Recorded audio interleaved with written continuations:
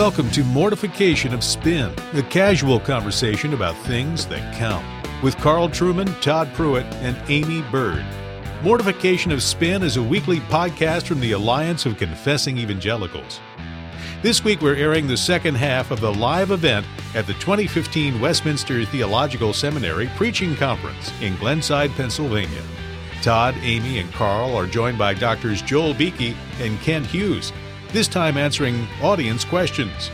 So let's join that audience again for Mortification of Spin Live.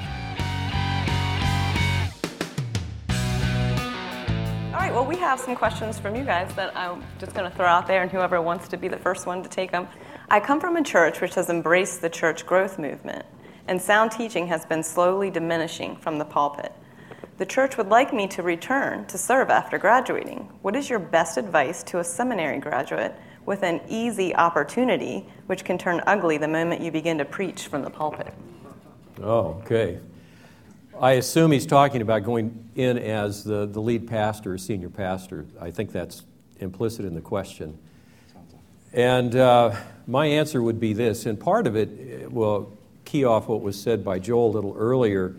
When I came to College Church those years ago, now 35, longer than that, I noticed the men didn't carry Bibles to the church. Women did some, but the men didn't carry Bibles, and it's because they didn't have a tradition of Bible exposition or opening the Bible. It was more devotional, evangelical type of preaching. That's a generalization and not fair to everybody that was there. And it took about 3 or 4 years before I'd start to hear the rustle of pages when I was preaching. It took some time for people. And I poured myself into my pulpit. I worked hard on it, and one of the dictums that I live by, it's a sin to bore your congregation. And if you've got 6th graders and on up in there, you've got to keep it interesting. Well, I think it's not a given that expositing the Bible is boring. I think it can be the most exciting thing in the world, but you've got to work at it. You've got to see the heart of that text. You've got to apply it. It's got to be, at times, illustrated and then come from a heart that is passionately on fire. And if you're really on fire, they'll sense it. And even the children will sense it. I think it's really even true just in a postmodern culture. They'll listen to a heart that really believes something. And so I would say I would go there, but I would know that their attention span's been reduced. They think that good preaching is just full of evangelical cliches and an invitation or something at the end, a lot of that kind of preaching. And you're going to have to prepare well, work hard, and realize that it does take time to change the culture. And then, and I think we would all agree, what happens is that when your people become really good listeners, they help you with your preaching because they're listening intently. But he's going into a hard situation and needs to go in heads up and ready to do the job. I don't know if anybody else has got any advice Would any for of him. you say don't go? Stop. Well, I think there's, maybe premature to see. Too often when you're a theological student, you're looking, you're wondering what's going to happen to you when you get done, of course. And when one opportunity comes along, you tend to think, well, this has got to be the one, and this has got to be the one for my whole life. But the Lord has a way of having a lot of doors of possibilities open for us at different points in our life. And sometimes you think maybe this is the only door that's going to go open, but maybe 4 doors will go open by the time you graduate. So I would explore different possibilities, wait on the Lord, keep praying. I'd look at certain situations. I'd look at this situation and say, maybe I could do a little work in that church. Maybe I could do a few sermons if the door would open to preach there a few more times and get to feel the situation more. But at the same time, keep an open mind for something else the Lord might bring along and keep laying all those options before Him. And really what happens then often is that in due time, certain providential things will happen that maybe this door will go closed and there'll be 3 other doors and then that door will go closed. And when you actually have to make a decision, usually the Lord just leaves one door open. Sometimes you have to struggle between 2 doors or so. But don't panic now. Just keep praying, keep waiting, keep it in mind. Try to use opportunities to explore, but wait on God's will for the definitive time when He actually will guide you through one particular door. I would also say, speak with the leadership of that church and say, I see this, I notice you've gone this direction. If I come, that's not the direction I'm going. Are you going to be okay with that? Which if they tell you they will, they actually won't be okay with that. So you need to know that. But if they're saying, if you explain to them how you would like to lead the church and they say, yes, that's what we want, you need to also know that they don't actually know what that means. Yeah. That they don't understand that means some people are going to leave the church and that you will be blamed for that and that it could get very ugly very fast. So you just need to know that. And if you're going to be ready for that. Because if they want you and you represent a change, it will probably get ugly. And you need to be ready for that possibility. I would simply add that I think it's a young man's error to overestimate his own importance and also to underestimate the amount of time it takes to achieve good, lasting change.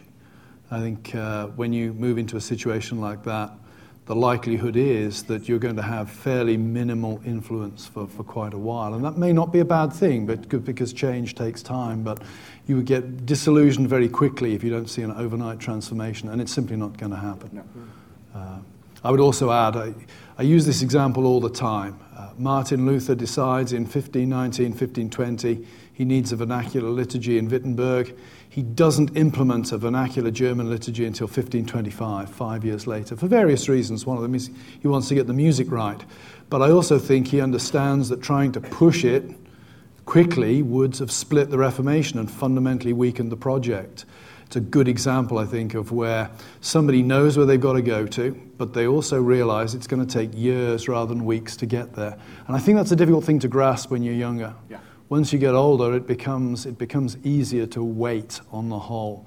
And I would say, underlying that question, I suspect there's a certain impatience which would probably not go well. Yeah. Yeah. Yeah. Good advice. Okay, well, let's start with Joel. What do you do when someone says that they're not being fed? Feed them? No.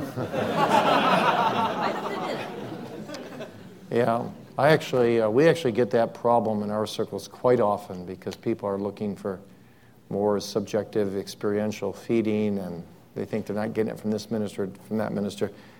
It's less of a problem than it used to be. But yes, what I say to such a person is this: is what you're hearing the truth?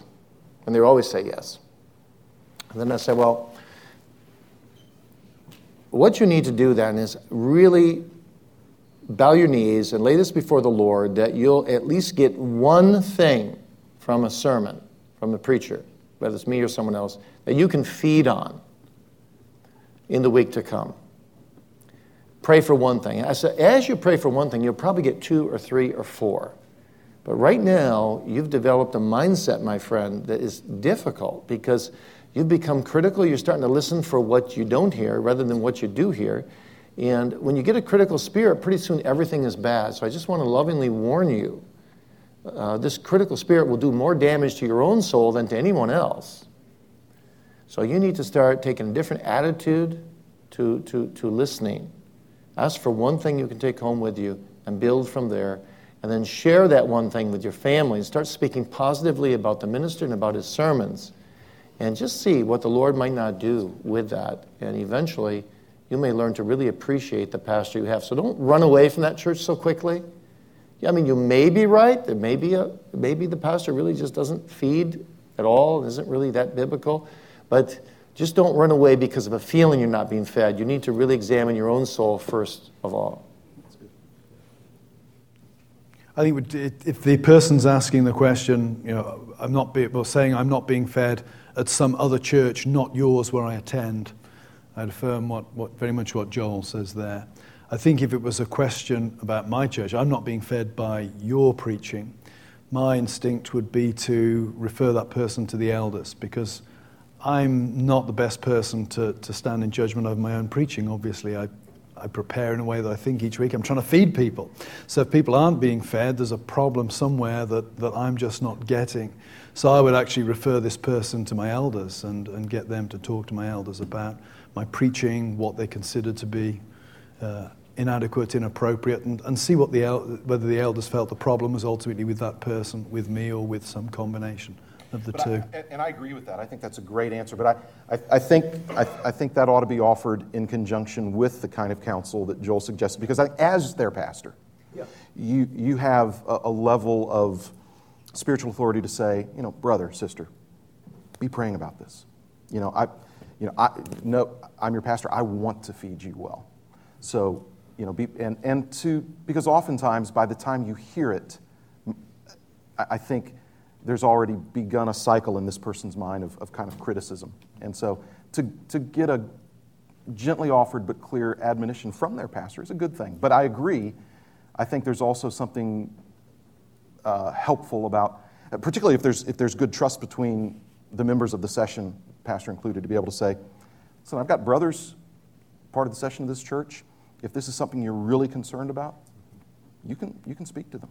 And Lord willing, if it's a great relationship, and if the case, which is probably true, which is you probably are faithfully feeding the people, then for that person to hear from somebody else also on the session, similar counsel could be very helpful for them. But I think both of those, I don't have anything to add to, I thought, well, it was really good counsel. I agree with what Carl said, but it's one step down the road further for me, because I've actually told my congregation, if you've got a problem with my preaching, please come to me. I want to know about it. I want to hear it from your own lips. I want you to use Matthew 18 principle with me, and let's disagree with that. And talk it over. And then, if we can't come to resolution, involve the elders. But it's good. Most of the time when people criticize you, they're at least 10% right. Sometimes they're 90% right, but there's usually some grain of truth. When a mother comes to me and says, you're not bringing enough illustrations lately for my kids, quite often it's right, and I start thinking, I've been not bringing enough to the kids. So that can help you. This is kind of a related question that I just thought of. Maybe I'll direct this towards Kent, because you kind of touched on this earlier a little bit. But in that situation where someone says they're not being fed, I just think of all the challenges that pastors have now in our cultural context, and the shortening of attention span, like you had mentioned, and the individualism. And it made me think of in Hebrews, where the pastor to the Hebrews says, I want to be teaching you this, but I have to, I want to be giving you the meat, but I'm still stuck here on the milk, and I have to still talk to you about these basic doctrines that you still don't have. You can't even be teachers of these yet.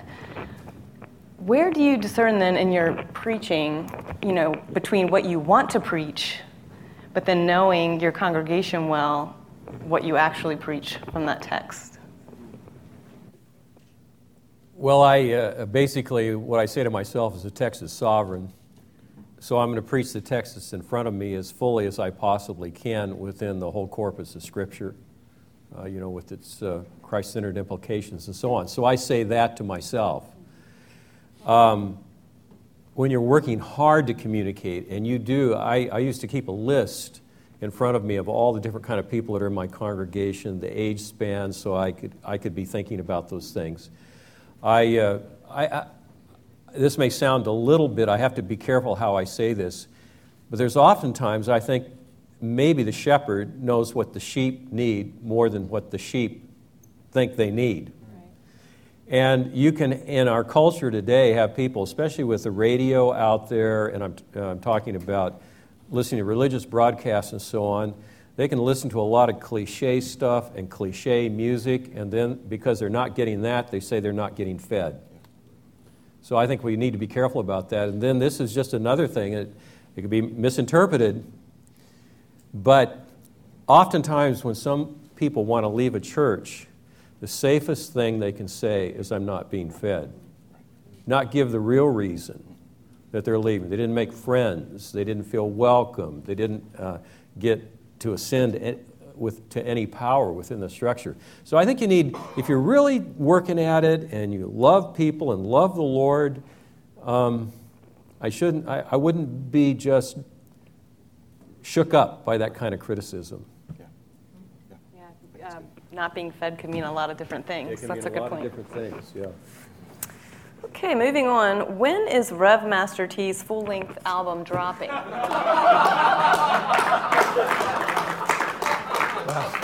had to be a rap The people question, want to I know. guess. That question, by the way, was from Dr. Beakey.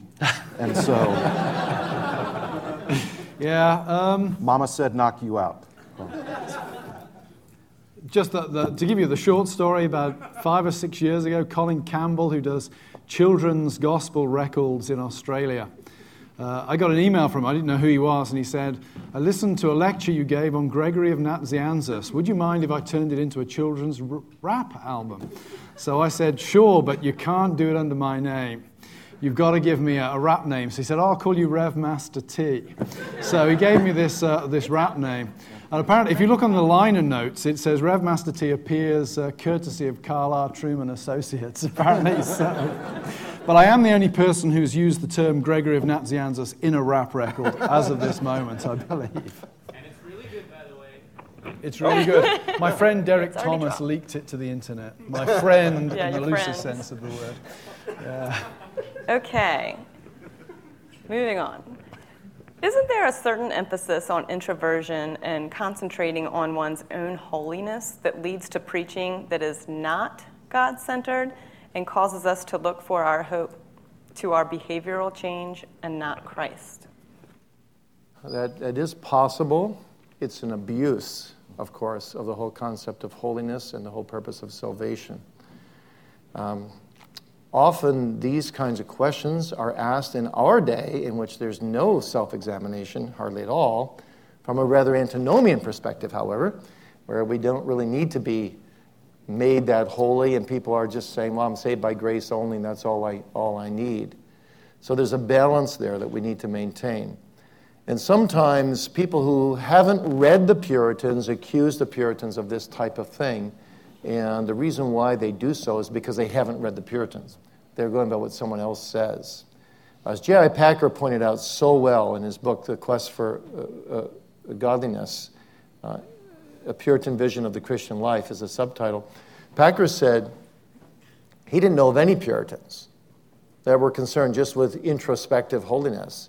But he said the reason why they examined themselves was so that they could give all the glory to God, they'd be made more holy and glorify Him all the more. So they're trying to trace out the Holy Spirit's work in their own soul so that they may render God the praise and grow in holiness. And when you work with people who really do that, who do examine themselves and then come to assurance of faith based on the evidences of grace within them, you'll find them very active for the Lord and full of grace and really solid, strong members of the Christian community. However, if people just do tend to fall into that and they just examine themselves and they don't look to Christ, they can fall into a kind of introspectionism that ends in what I call experientialism rather than true experiential faith, where you actually end up focusing on your experience for their own sake rather than for Christ's sake. And the goal, of course, always is in experiential theology that you end up looking to Christ and it drives you to Christ. Your lack drives you to Christ, and also the graces that you do find drive you to Christ because He gets all the credit for them anyway. So the goal is to grow in holiness in a Christological way through looking at your experience. Great answers. Anybody? I think he pretty much covered that. I think he's right. I think he's right, too. That was good. That was helpful. Okay, Dr. Beakey. As a Dutch Reformed pastor and theologian, how do you assess the rising popularity of neo-Calvinist transformationalism within Reformed circles and the influence of Kuyper upon a new generation of Reformed culture warriors? Can I take a look at that? That was a mouthful. Rising popularity. On the back, too, maybe. Oh. Sorry. I ask this because the two kingdom transformationalist debate has been discussed a number of times on MOS. Okay. I think this is a question for you, isn't it? Because this is your cup of tea. I can take it.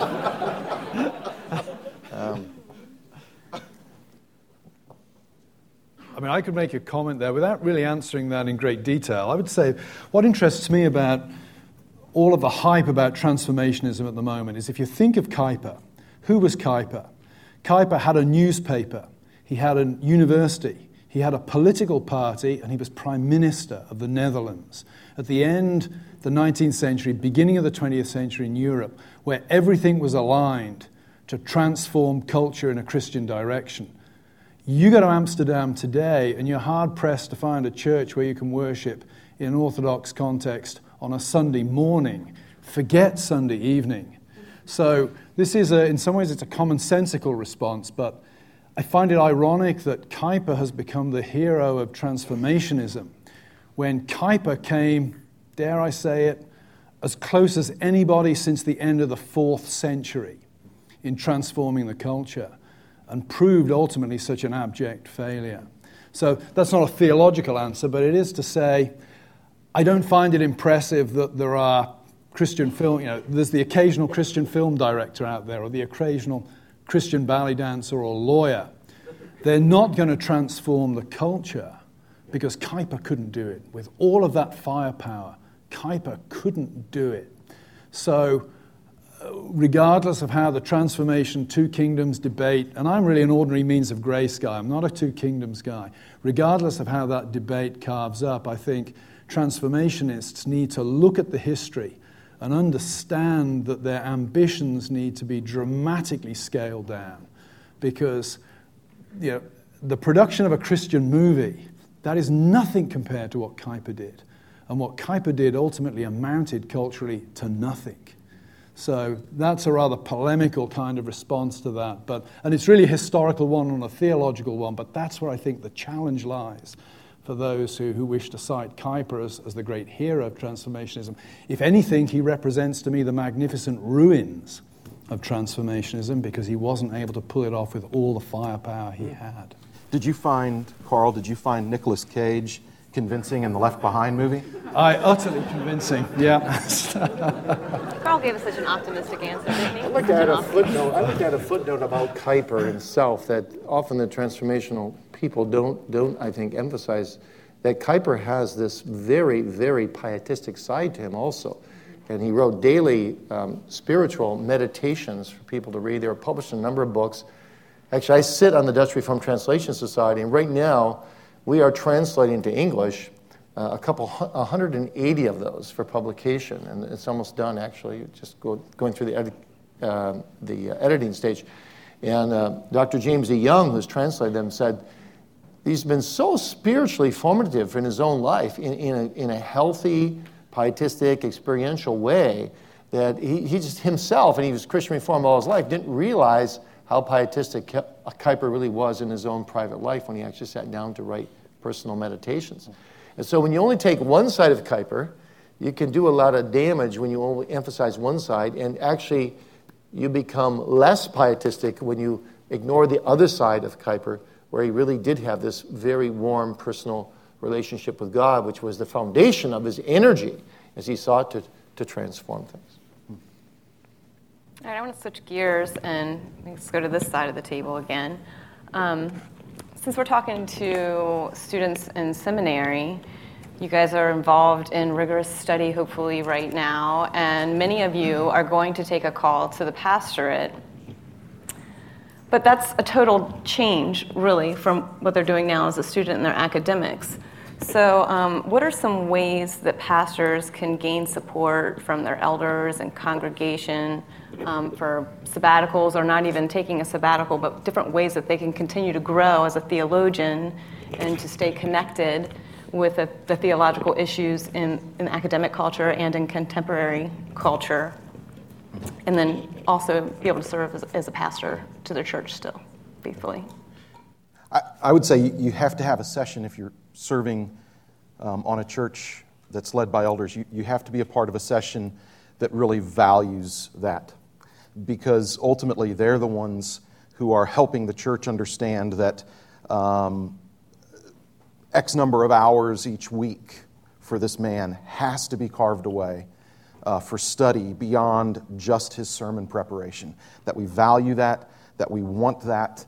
And so that leadership has to come, hopefully, from the session. And the congregation will will value that. If they see the fruit of that, they'll value that. If they're able to come to you with their questions, if they're able to get in touch with you that way, and if you make yourself available outside of Sunday mornings to answer their theological questions.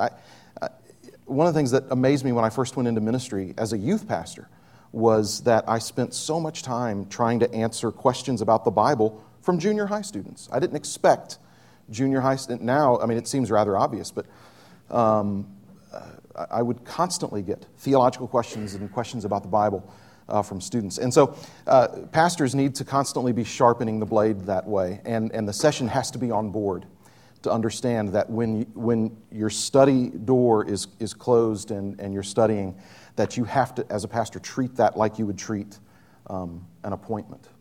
But that doesn't mean you have permission to be a 24-hour-a-day introvert. You've got to be with people, but you do need time to be studying things that are outside of just the sermon prep. One thing my pastor does, which I find pretty interesting, is he gets a long weekend, and he has kept in touch with a couple of his seminary buddies, and they all live across the country now, but they meet, somebody's home, just them, and they prepare before they go, so they'll pick a different topic that's kind of being debated in academics. So I think this year it might have been Republication or something.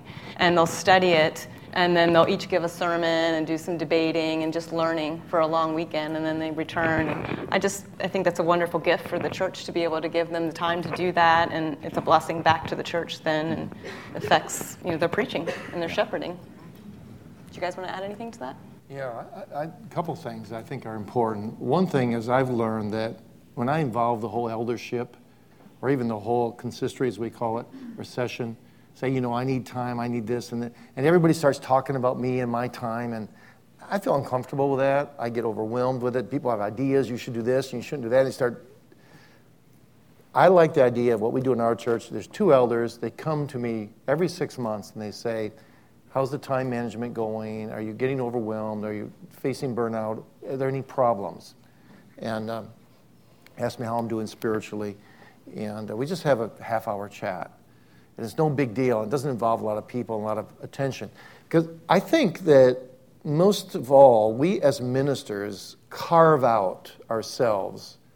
If I have a conference I really want to go to, I tell them I'm going to this conference. It's okay. They know I work hard enough. They don't raise a question. I don't have to write it all down and sign it, and just do it on your own and be self-disciplined. And a lot of it you just have to do. Let them know, a couple elders know, or one elder know, but just do it. But be disciplined enough to know what you really need to do and what you want to do for yourself. And if you keep your ministry very interesting to yourself, you actually need less downtime and less sabbaticals, et cetera, et cetera. So I always say to ministers, always be teaching on 3 levels. Be doing things on 3 levels. Be doing things about the level where you're at, the middle level. That's your preaching, your teaching of adult Bible study, whatever. And then do something on a simple level. You don't have to have notes, and you can just pour your heart into it, like teaching kids or doing chapels at school. But always have something going where you're working at a level above yourself, where you're stretching yourself. Be involved in some book area, some writing, some article. And that will keep you stimulated. And that's half the battle, just having these different levels and learning to operate within those levels and involve your eldership actually very little in this whole process. All right, this is another question for Dr. Beakey. In good experiential preaching, how should we understand what God is doing in and through the preacher? In good experiential preaching, the preacher, in terms of time on the pulpit, actually speaks very little about himself. Privately, in house-to-house visitation, you might say a few more things about yourself, but your focus is on your people, and you love your people. But your people will be able to, like Thomas Boston said, I'm going to leave the smell of Christ behind wherever I go. Your people will be able to tell if you've been in your study that week, if you've had communion with God. It will come out somehow on Sunday in the content of what you preach. And so I think the whole focus is to get your people to look away from you and look to Jesus Christ. Doesn't mean you're impersonal, doesn't mean you're not warm, but you don't want to be bringing your own experiences on the pulpit. as a general rule. I'm not saying never, you can't ever say anything about yourself, but when you do use something in your own experience as a sermon illustration, make sure it really, really illustrates the point, and be careful not to be self-congratulatory in whatever you say in the pulpit, or be unnecessarily self-deprecatory either. The point is you want people to know Christ better, and that's got to come through in all your preaching. What would you guys say is the place or the priority of evangelism in the pastor's busy teaching and shepherding life? Well, I hope that every week as we're preaching, we're doing evangelism. I think to a certain extent, all preaching is evangelistic if it's preaching that is pointing to Christ. Whether you are primarily preaching to a converted audience, you are nevertheless holding up Christ. And part of that is in hopes that someone who doesn't know Jesus is going to look to Christ. So I very much consider what I do every Sunday morning in the pulpit as evangelistic in that sense. But I think it's also very important, even if you're more introverted as a pastor, to do some things strategically. So one of the things I try to do is some strategic patronage. And so I'll try to do part of my sermon prep in a few local coffee shops every week. I can't do it all there because at some point I need to be back in my study where it's a little quieter, but several days a week I'll spend a few hours in 2 or 3 different coffee shops where I've gotten to know some of the people who work there and some of the other regulars, and to look for opportunities like that to share Christ. Just because as a Christian man I need to be looking for opportunities to share Christ, if for no other reason than to not be a hypocrite, because I commend that to the people I'm preaching to as well. Good point. Anyone else? I think you can view preaching as the opportunity to do evangelism and forget that your whole ministry is to be evangelism. So you do a funeral. It's evangelism. You've got a captive crowd. A wedding is evangelism. The counseling for the wedding. The follow-up at the funeral. Counseling in the office. So if everything is gospel-centered, then evangelism is a part of everything that you're doing, as well as the preaching. That's good. Dr. James Greer, about 20 years ago, told me that whenever he gets on an airplane, which was often, he always tries to evangelize the person next to him because, first of all, the person can't go anywhere.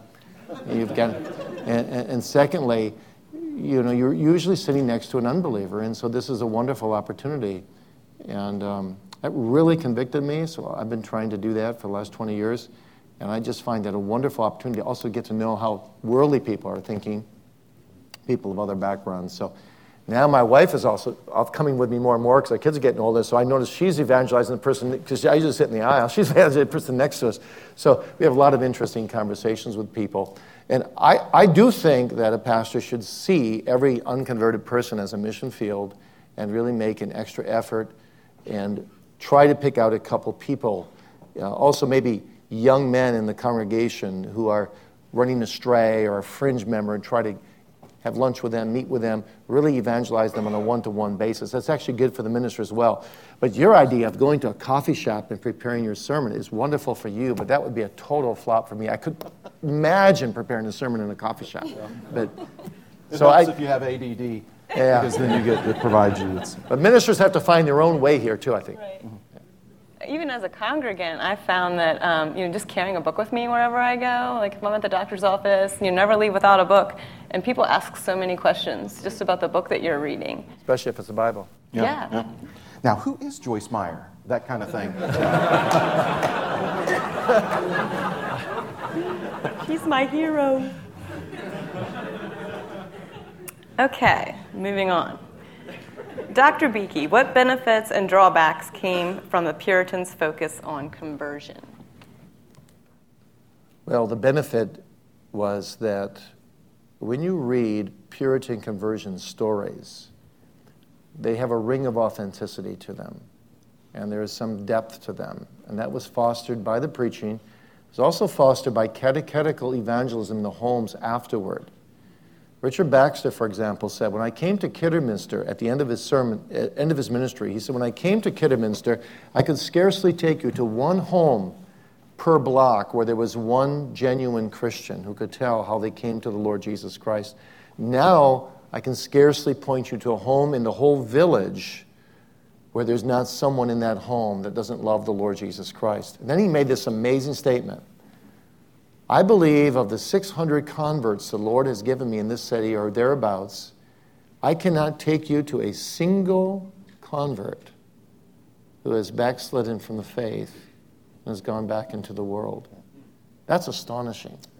But how did they do that? Well, it wasn't just preaching from the pulpit. It was also follow-up visitation in what they called family visitation or soul visitation on a regular basis. So they really, really discipled their converts. And I think that's an important thing. And they set the bar high for conversion, but not so high that it's unreachable. People often think that about the Puritans, that, oh, wow, they made it so high that nobody could reach it. You know what? Thomas Shepard, some clerk, took down all the conversion stories of credible professions of faith, and they've been published by an obscure publisher. And I read all 150 of those, and they're all like a half a page. And basically, they all say how a person became a lost sinner before God, found Christ under a certain sermon, or through talking with someone, and now they want to live holy, but they still grieve over their remaining sin. It was just basic Heidelberg Catechism, misery, deliverance, gratitude. There was nothing extraordinary about the conversions at all. But they were sound conversions, and they bore fruit. So I think that's the advantage. You got sound conversion. The Puritans were good at giving you marks of grace that were realistic and biblical and weren't over the top. Disadvantage, I mentioned in my presentation, there were certain Puritans, a minority, sometimes who lingered too long over certain aspects of the initial preparatory work of grace that became a little bit disconcerting for people who aren't always led in that same ordinary way. And just to piggyback off that and sort of go back to the earlier question about Kuyper, when you think about Kidderminster, the culture of Kidderminster was transformed. And how was it transformed? It was transformed through gospel preaching and conversions. Kidderminster became a place where husbands presumably weren't getting drunk and beating their wives up. Kidderminster was utterly transformed during Baxter's time. And, I don't want to go back and hit Kuyper yet again, but I'm about to, I suppose. But I say, that's how culture's transformed. Culture in Kidderminster was transformed by the gospel being preached and by people being converted. Well, not all pastors have that privilege, and so maybe I can end with this question is what have you found useful in the battle of despair over your ministry, like that your preaching isn't good enough, or you've just preached a clunker, or I'm not shepherding enough, or just not feeling like you are succeeding as where you would like to? Well, I've been broken terribly. I actually was deposed from the ministry in 1993 because they said my preaching was too Arminian, and I came from a hyper-Calvinistic background. I was trying to change things, and we're forced to start a whole new denomination against my will. And I know what it's like to be broken, to be rejected, to be crawling on the ground, pulling at my old shag carpeting, crying out to God for mercy. And it was very, very difficult for 6 long, painful years as they tried to get rid of me and finally succeeded. But I think the thing that helped me the most through that long, very, very painful process was thinking about how I have treated Christ, and that no matter how badly anyone treated me, it wasn't as badly as I treated the Lord Jesus Christ. And He had mercy on me and forgave me completely. Why could I not forgive these people who treated me so terribly completely as well? And see it as God's way to confirm in my life what someone once said, God will not use a man greatly until he's broken him deeply. And I feel, because of my own pride and my own tendencies, I needed that brokenness, and I thank God for that brokenness until today. And through being broken, I believe that God gives a pastor a greater pastoral heart for people in all kinds of difficult situations. And then you learn to comfort others with the comfort with which you were comforted of God. So when you really believe in the ministry, that all things work together for good to those that love God, that's a huge help. When you get broken, when you're going through tough times, You say, this is my Father bringing me through tough times. My Father knows best what I need. And this I know, I need every affliction He sends my way. So keep persevering, keep looking to Jesus, keep setting aside the sin, run the race before you, looking to Jesus, the author and finisher of your faith. And one day, He will bring you home to glory, into sin-free Emmanuel's land, and He will say, and these are the most precious words for a minister in all the Bible, well done, thou good and faithful servant, enter thou into the joy of thy Lord. Keep running to the end.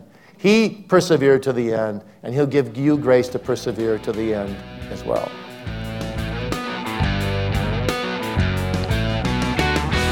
Thanks for listening to Mortification of Spin, a podcast of the Alliance of Confessing Evangelicals, a coalition of pastors, scholars, and churchmen that exists to foster a reformed awakening in today's church. This week we have 2 messages on our website for you to listen to. Head over to the podcast page at mortificationofspin.org to listen to Calvinistic Experimental Preaching by Joel Beakey and The Glory of Christ in the Scriptures by Kent Hughes. And join us for next week's Bully Pulpit. We're going to be talking about the spirituality of the church. With all the social and political issues Christians are involved in, we have to ask some questions. Is God's rule different in the common kingdom of everyday life than it is in His holy kingdom of the church? What's the church's relationship with society? And what does that mean for individual Christians living their daily lives? So join us for that discussion next week. And in the meantime, head over to mortificationofspin.org to read, comment, and subscribe to the Mortification of Spin blog or join our email list. And be sure to listen to those messages by Joel Beakey and Kent Hughes. We'll talk to you next week.